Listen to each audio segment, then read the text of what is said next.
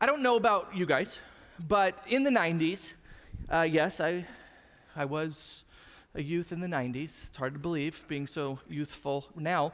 But one of the shows that I loved to watch was Home Improvement. Maybe you've seen the show before. Home Improvement. Yes, Tim the Toolman Taylor was in Home Improvement, and I loved that show for a few different reasons. One, I thought it was funny, but the other is because it really reminded me of home. Is my father was kind of like Tim the Toolman Taylor in that he would try a lot of projects and not all of them went to according to plan. And I have followed in his footsteps. And so him and I, we started to do some house projects. And right now I'm helping him out with doing kind of some remodel at his house. And when I say helping him out, I mean I'm doing a majority of the work. And so I installed his toilets for him while he was on vacation so he could come home and be the king of his throne, you know. Sorry, that was a cheap joke. And so the last toilet was going to be installed, and so I said, hey, why don't you help me get this one in? And so we started putting the toilet in. And here's the thing, and this will become important later on in the story. There is something unique about this restroom. It's in the back of the house. It's in the master bedroom. And we had forgotten that the plumber did something different to this toilet and this bathroom than the rest of them, okay? And so he gets this little like kind of shoebox, plastic shoebox kind of thing as the bucket to drain some water in there, and we're going to cut the stub out, and we're going to put the valve on there. And as we're doing that, he starts to cut it, and I hear this hissing noise. And I'm like, I said, you turned off the water, right? Yeah, I turned off the water, and we kind of check it there at the sink. Yeah, I turned off the water. I said, that's weird, because that hissing noise. And so he starts to cut it a little bit more, and water starts shooting out. And I go, dude, I don't know, man. Let's give it a second and see what happens. Maybe there's just some water remaining in the line or something. I'm not really sure what the deal is. And if you know my father, you know that he is not the most patient person in the world. And so he thought, nah, we don't need to wait. Let's just see what happens. I'm like, okay, bro, it's your house, whatever you want to do. And so he ends up cutting the rest of the thing, and I kid you not, the water shot out so fast, it was like a fire hydrant was opened, okay? And it hits him in the chest, and then his first reaction is to grab this little plastic thing and just like try to catch it in there. And so he's stunned. There's just water shooting at him. It's filling up his entire bathroom. And so I, in that moment, realized there was a secondary valve for this bathroom. That's what the plumber told us. That's right. There's two water sources for this one, and we forgot to turn off the other one. And so I run out there, and I turn it off in the garage, and then so we get back into his bathroom, and there is probably 3 to 4 inches of water in the entire bathroom. He is soaked from head to toe. Luckily, my mother was not home at the time, or else this story would have turned out very differently. And so we're standing there, he's soaking, and he just looks at me and goes, well, that didn't go as planned. I'm like, no, it did not. That did not go as planned. And so we're trying to clean it up before mom gets home, before she finds out, and then it seeps in the carpet, and it's a whole mess. And yeah, okay. They're in counseling now. And so as I think about that story, I kind of think, okay, that is a perfect picture of my life half of the time. Is I have this plan of how things are supposed to go, and then there ends up being twists and turns and things unexpected, and oftentimes it's far more messy than I thought it was going to be. And I look at it and I just go, that just didn't go according to plan. In fact, there may be entire areas, my entire life at some points feels like this is just not going the way that I thought it was going to go. And in fact, if you look at the world, and not even just your life, but you look at the world at large, you might think that as well. Is there anybody in control of this deal? It seems as if it's spinning out of control, and either there is no God watching or he just doesn't care. Because if I were planning things out, this is not how things would go in the world. And this is not how things would go in my life. In fact, you might be here today and you're thinking, that's why I'm not a believer. Is I look at the world and I look at certain things in my life and I say, there's no way there's anybody in charge of this, at least anybody who actually cares about what's happening down here. And so I'm just not even sure I could believe in at least the type of God that you're talking about, maybe not a God at all. And one of the stories that I love in the scriptures kind of helps answer this question. Is anybody in control? Is there a plan to this deal? Is there a plan to the world? There's a plan to the universe? Is there a plan for my life? And the story is in the Old Testament. It's the book of Esther. And Esther is one of my favorite Bible stories, and I'll tell you a couple reasons why in a moment. But let me give you a little background on Esther. Esther happened about 500 years before Jesus, and so this was 2,500 years ago. And the context is the nation of Israel got themselves in trouble because they rebelled against God. And so God sent them different nations to discipline them. And so they were exiled out of the promised land. Well, at this point, they've been dominated a few different times by different nations, and this time they're under the Persian rule. And so right before the Persians came and took over, they allowed certain Jews to go back to Jerusalem and begin to rebuild. And so people were kind of trickling back into Jerusalem, but there were still some Jews left in Persia. And so you kind of have them in different places. Well, the story that we're going to look at, it takes place in Persia. And Esther, as every time I think about Esther, is not only one of my favorite stories, but it's one of the most embarrassing moments of my life. Because I told this story the first time that I spoke here at this church on our main campus was about 10, 12 years ago. It was in the old building, and I got up there as a youth pastor. I was super excited. I love this story. I'm going to go. And if you don't know the story of Esther, we're going to find out that Esther, she is beautiful, and that's going to be important to the story. She's also really tough, and she's a Jewish woman, okay? So 3 very important parts of the story. And as I'm describing those important parts, I say, she's beautiful, kind of like, if she were analogous to a toy, it'd be Barbie, and then she's also tough, so she's like G.I. Joe, except I had a slip of the tongue. And poor old Cody said, she's kind of like a G.I. Jew. Darn it. I can tell you that the rest of the sermon did not go so well after that. Although, it's kind of funny. She's Jewish, she's tough. Okay, anyway, all right. I went better at the 9 o'clock, I got to be honest. Woo. You're like, is that racist? I think that's racist. I'm not sure. It's not, I promise. It's not racist. It says in the Bible. Okay, anyway, all right. You're like, I'm not even sure if I can laugh at that. It's fine. I promise you it's fine. I wouldn't have said it if it wasn't fine. Just don't say it on purpose. Okay. Anyway, where was I? Oh yeah, story, Esther. So here's how the story begins. Story begins by introducing us to the king, King Xerxes. And so he is one of the most powerful people in the world at the time. He has tons of money, tons of power. He's also arrogant and he's pretty ruthless. And so he oversees 127 provinces, a huge kingdom. And during this time, he throws a party. And it's not like just a weekend party. This is a party that lasts for 6 months. And he has all the people from his kingdom, especially the rulers, come in. He is showing them how powerful and wealthy he is, but he's also preparing them for his next conquest, which is going to be over Greece.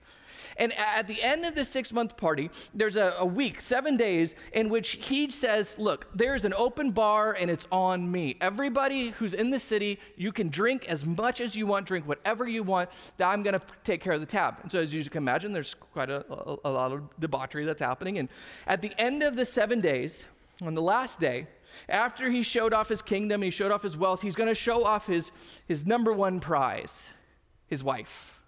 So we now are introduced to Queen Vashti, and Queen Vashti is, I guess she would be what you would call a trophy wife, right? And so he wants his main trophy. He wants to present her in front of all his friends, and he's going to do it in a very embarrassing way. And so she says, when she receives the message that she's supposed to come and she's supposed to show herself off to all these people, she says, no, I'm not going to do it. That's inappropriate. Now, as soon as I read this part of the story, I could really resonate with this. I tell Amy all the time, look, I'm not just your trophy husband, okay? I'm not some piece of meat that you can show off. I don't want you bragging to your friends like that, post some pictures of me, things like that. That's just not appropriate, okay? And she rolled her eyes when I said that. So she says, no, not going to do it. The king is angered and embarrassed because no one tells the king no. And so he wants to get rid of her. He says, you know what, I'm going to find a new wife. Problem is, he's not allowed to. By law, he has to consult with the other noblemen. There's 7 noblemen. And so he gathers them together and he says, what do we do about this queen? And they say, we can't have this. She tells you no. You know what's going to happen in the rest of the kingdom? All of our wives are going to start saying no. They're going to say, did you hear what the queen said? She said no to the king. So guess what? No to you, my friend. And so they say, we got to get rid of her. We got to make an example of this queen. And so they end up kicking her out, and he then begins the process of looking for a new queen. And so he sends messages all around his kingdom and says, bring me the most beautiful women. He's really going to hold like the first Miss Persia contest. He says, I want them to come. I want to bring them all in, hundreds of them. And what I'm going to do is I'm going to give them beauty treatments. They're going to have this special diet. They're going to be trained in royal etiquette. And then they're going to start marching one after another in front of me. And I'm going to choose which one I like the best, and I'm going to make her my wife. Now, does this sound familiar to you at all? Let me recap really quick. So what you're saying is there's this eligible bachelor who is going to have a lot of beautiful women that are going to be marched in front, and he's going to get to know each one of them and then decide which will be his queen, and then they will become engaged and eventually married. Where have I heard this before? It's a very familiar story. So Esther was on Bachelor Season 1. So here's what happens. It's her turn to go and to meet the king. She's gone through the beauty treatments, all that stuff. Here's how this interaction goes. Esther 2, chapter 2, verse 7 says this. Mordecai, now we're going to meet two of our main characters, Esther, but we're also going to meet Esther's cousin, Mordecai. Mordecai had a cousin named Hadassah. That's is like her Hebrew name, whom he had brought up because she had neither father nor mother. This young woman, who is also known as Esther, had a lovely figure and was beautiful. Okay, so this is the Bible's way of saying she was super hot. She was like, she would be an Instagram influencer, if you know what I mean. Okay? And so they introduce her to the king. The king likes her and says, you know what? I think that I'm going to make her mine. And so he makes her the queen. They get married. They throw a big party. In fact, he says that this is a national holiday because I finally found the woman of my life. Now, if the story ended here and they lived happily ever after, it probably wouldn't be a story worth telling. So this is kind of where the music kind of transitions a little bit. You know, we're at the wedding and woo, and now it goes dun, dun, dun, dun. Because intro, Haman. Haman is the villain of the story. Haman is one of those noblemen that I talked about, except he's kind of like the one with the most power. He has the most influence. He's like second in command. And so he comes along and he has a problem with Esther's cousin Mordecai. Because he will walk by Mordecai every single day, and they're supposed to bow. But Mordecai, as a faithful Jew, says, I'm not bowing to any man. I only bow to God. And this really angers Haman. And Haman comes up with this plan. He says, you know what? I'm going to get rid of Mordecai. I know that he's a Jew. In fact, I'm not only going to get rid of him, but I'm going to get rid of his family. I'm going to get rid of all of his people. And so he goes to the king and he convinces the king, these people are bad news. We got to get them out of the kingdom. Will you give me a decree that I can go and on this certain day, I can just wipe out, annihilate all of the Jews in your kingdom? And the king says, yeah, sure, do whatever you want. I don't really care. The thing that they didn't know, though, because Esther had kept it a secret, is that she herself was Jewish. And so he puts together this decree and he sends it out to all the different provinces, and they start to hear that on this day, all the Jews are going to be killed. Well, Mordecai hears about this along with lots of other people, and they begin to grieve and mourn and publicly go into the square and then ash in sackcloth and ash, and they start to kind of grieve for what's about to happen to them. And Esther hears about what her cousin is doing, Mordecai, and how he's grieving in the public squares, and so she sends a message and says, what's going on? What's the problem here? What are you mourning for? Sends a message back, well, haven't you heard? Look at the decree that the king has just sent, that all of our people are going to be killed. He says, you have to do something about this, Esther. You're the queen. And she sends a message back saying, well, I don't know if I can, because here's the deal. The law states that unless he summons me, even though I'm his wife, unless he summons me, I will be put to death if I enter into his presence. And he hasn't called me for the last 30 days. And so what you're asking me to do is you're asking me to risk my very life. And she had to be tempted in that moment to think, things are pretty good for me right now. Why are you making me step out there? Like, I'm living in the palace, and yet you're going to make me not only risk my lifestyle, but my very life. Well, what Mordecai says next is, I think, not only insightful, but it helps answer the question that we posed at the very beginning, which is there a plan? Is anybody in control of this deal? Things are spinning out of control, and it seems like things are making no sense. Is anybody looking out? Here's what Mordecai says to Esther. He says this. I think we're at 4:14. If you go to that slide. Okay, I'll just read it for you. There it is. Okay. It says this. For if you remain silent at this time, relief and deliverance for the Jews will arise from another place. Now, listen to what he's saying here. He's saying if you have a choice, you get to decide if you're going to help out or not. But what is at stake here is not the survival of the Jewish people, because God is going to save us. There will be a Savior. He will take care of us. Because here's what Mordecai believed. He looked back at history, and God spoke to this man named Abraham. And to Abraham, he said, I'm going to rise up through your family, this entire nation, and you're going to be known throughout the world, and your people are going to be known, and they're going to bless the entire world. And it actually happened. And then we go to David, and even God made this promise to David, said that your throne is going to be an everlasting throne, that there will always be someone from your family that sits on the throne. And then they started talking about this coming Messiah, that God's going to send someone to save not only his people, but the entire world. And so as Mordecai is thinking about the possible annihilation of the Jewish people, he is remembering the promises that God made. And he says, well, here's the thing, Esther, is you can decide if you're going to be a part of this or not. But what's at stake here is not our survival. What's at stake here is really your future. It's not if God has a plan or if God is going to take care of us. That's already been answered. The question is, are you going to be a part of it or not? And so he ends with this warning. Here's what he says. He says, but you and your father's family will perish. God's not going to lose, and God's not going to break his promises. But if you're not a part of what God is doing, it is you who will fail, not him. And see, this message is not just true of Israel, and it's not just true of Esther and Mordecai, but this is a message that's throughout the scriptures, is that God has made a promise that he's going to redeem his creation, that he's going to reconcile us to himself. And we've been watching this story unfold in human history from the very beginning. It started with Abraham, and then we see Moses, and we see the Exodus, and then we see the nation of Israel rising, and then we see King David, and eventually we hear this prophecy of this coming Messiah with the arrival of Jesus. He says, I am that Messiah, and then he launches the church and says, now, this is how I'm going to begin reconciling creation to myself, is through these people, these followers of mine. And so the message is not that God is absent or that he has forgotten about us or doesn't care. The message is, no, he has a plan. And that plan has been unfolding. And even in the times when it feels like it's out of control and you can't see how this is going to work out and you feel like maybe he's fallen asleep at the wheel or he just doesn't exist, he says, I'm still in control. I've still got a plan. In fact, I've had a plan from the beginning, and it's been unfolding ever since then. And so not only does Mordecai say that God has a plan for his people, but he has a plan for you as an individual.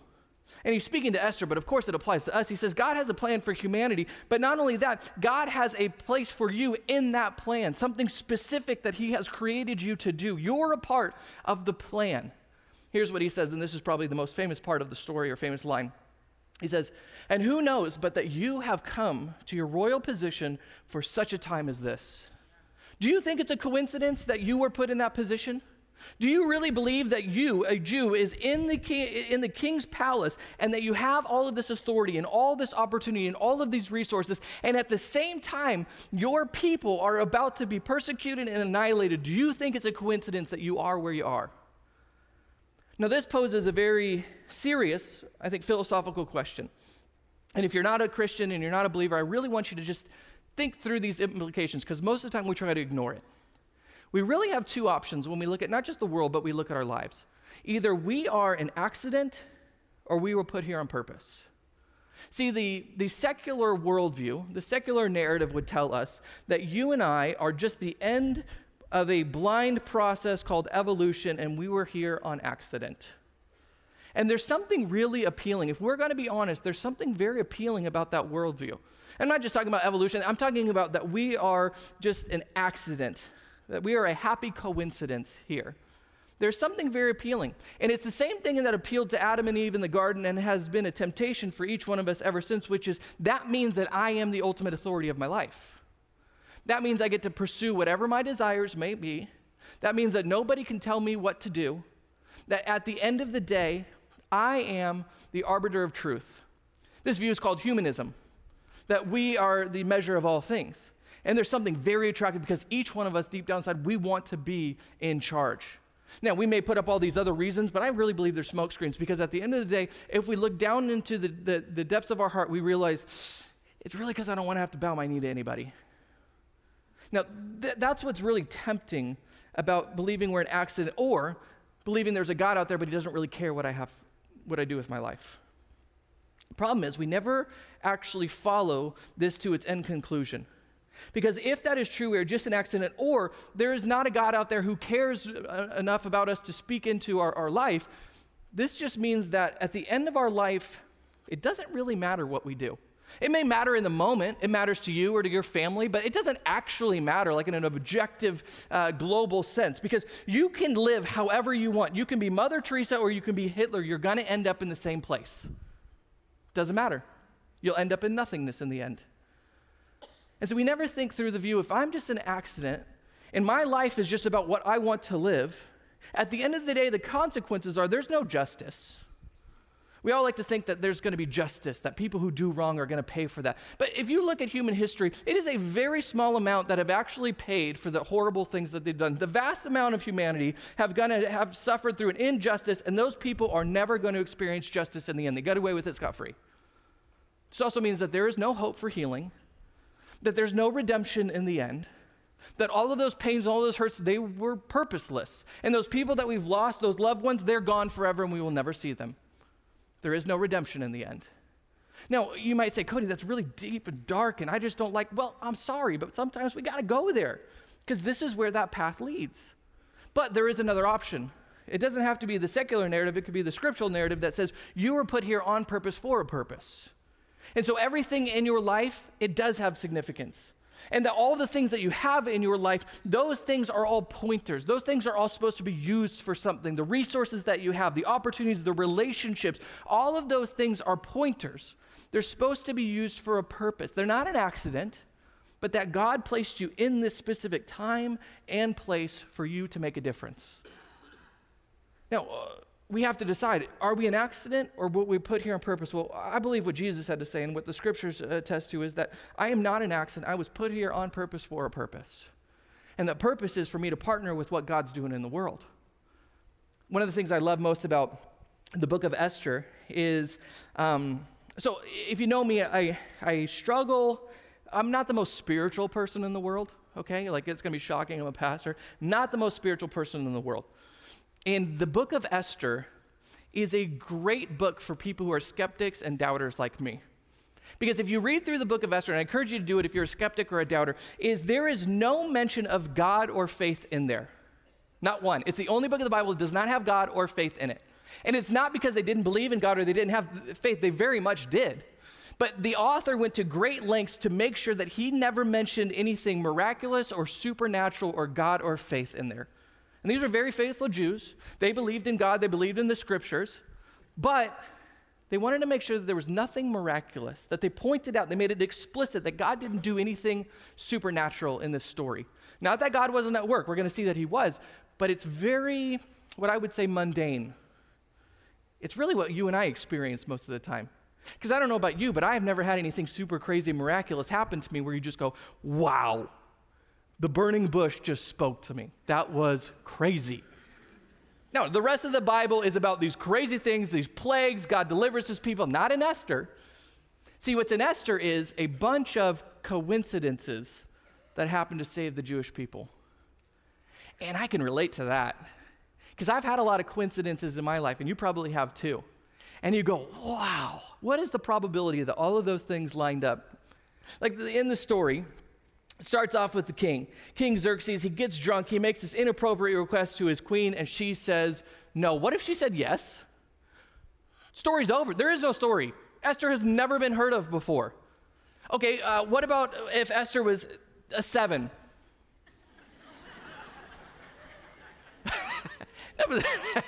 Right? She's a 10, but what if she was a 7?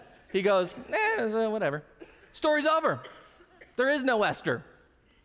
There's another part of the story that I didn't tell, and it's a story where Mordecai overhears a plot that someone's going to assassinate the king. He tells Esther, Esther tells the king, foils the plot. He gets the credit. It's recorded in the history books that Mordecai saved the life of the king. Well, one night, the king is sleeping. He can't sleep. He wakes up and he's like, I just can't get back to sleep. And so he begins reading through the record books. And he realizes, oh man, that guy Mordecai, he saved my life and I forgot to honor him. And so the next morning, that's the first thing on his agenda, is he honors Mordecai for saving his life, what happens to be the same day that Haman was planning to kill Mordecai, and so it saved his life. And you can look at that and go, wow, that's a lot of coincidences.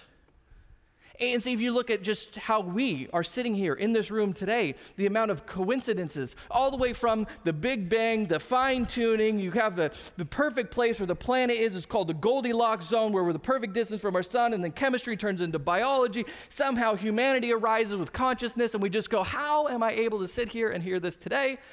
A lot of coincidences. And so eventually we have to decide, is there just an infinite amount of improbable things that have happened in this world and in my life, or was I put here for a reason?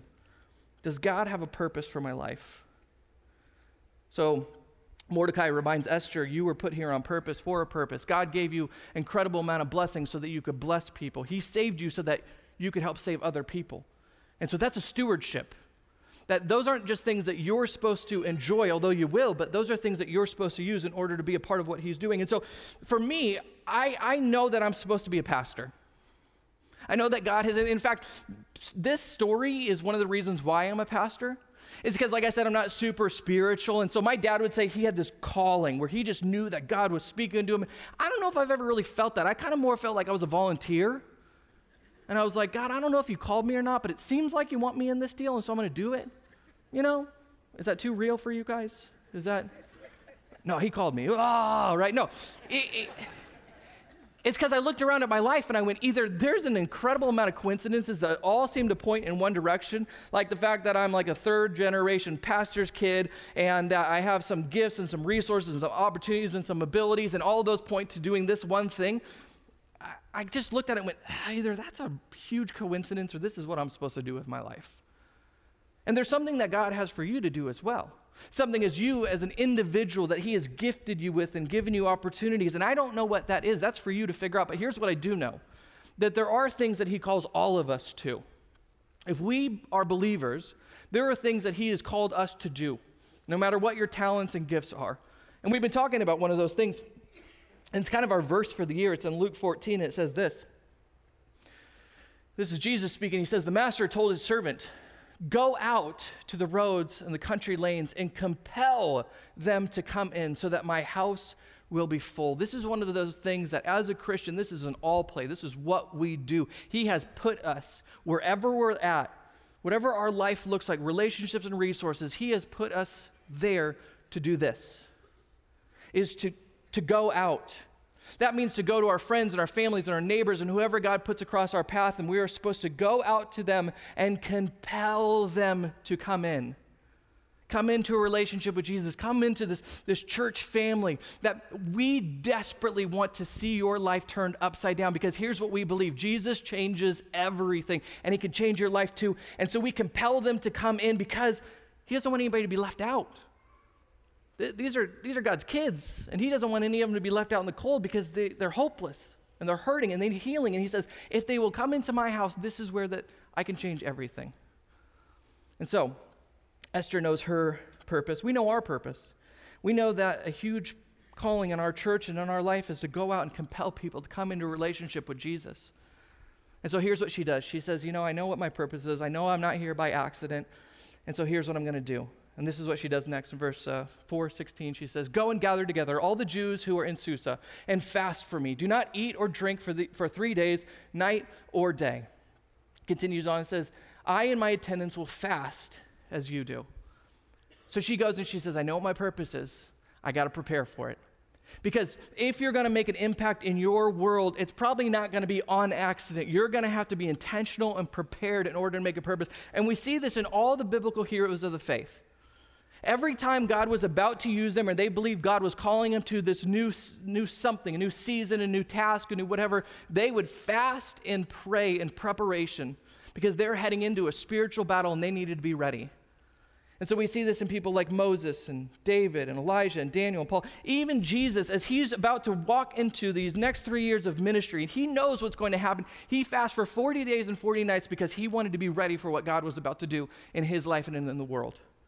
We as a church, we do this all the time. In the fall, we as we are going into the Pass Forward campaign, and we're talking about the next 30 years of ministry, and we're going to be raising money and all that, our staff did 21 days of fasting that led up to us even telling you about what we were going to do, because we knew that if we were going to make an impact, if we were going to ask God to show up and do something significant in our church, that we were going to have him show up. And so when we fast and we pray, it's not like we're twisting God's arm, but we are showing him we're serious about what we're doing.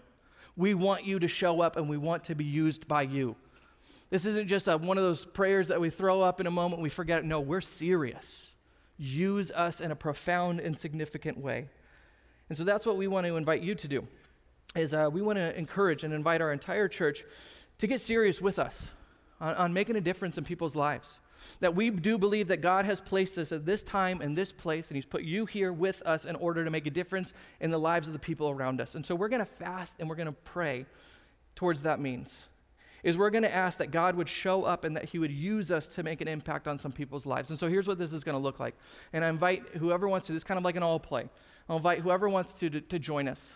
Next weekend, at whatever service you attend, we're going to begin a 21-day fast.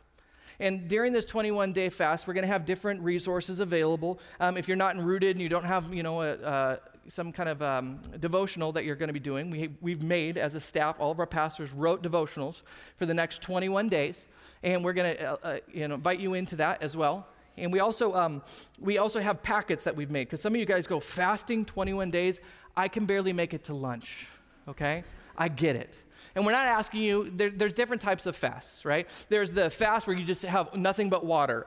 Unless you're like a person who has fasted many times before, I'm not recommending that. There's different types of fasts. So we did a Daniel fast where for 21 days, all we had was fruit and vegetables and some nuts, because that's all that Daniel ate in the book of Daniel in order to hear from God. And so we said, okay, that's a fast. There's also partial fast where you fast maybe certain things or different times. There's also spiritual fast where you fast so one of the things I did was I also deleted YouTube off of my phone for 21 days. Oh, I had no coffee and no YouTube. I was a very sad man for 21 days. But we've created, as a staff, and we put a lot of time and resources into this, is we've created a guide for fasting that you can either pick up a hard copy in the lobby, or better yet, just go onto the website. There's a whole section of our website that is going to be dedicated towards the 21 days of fasting. And we're going to invite you to be a part of it. You can sign up there to get the devotionals. You can find out more information, all that.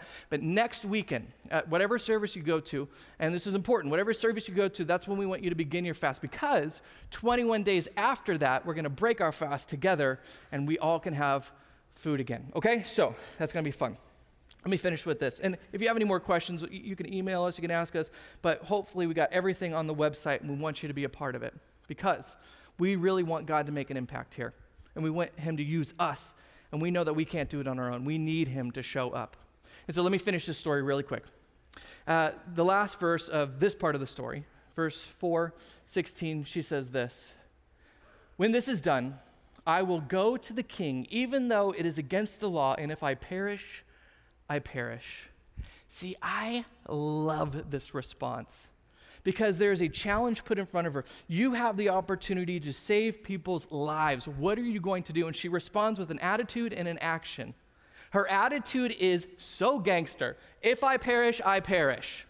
What? Yeah.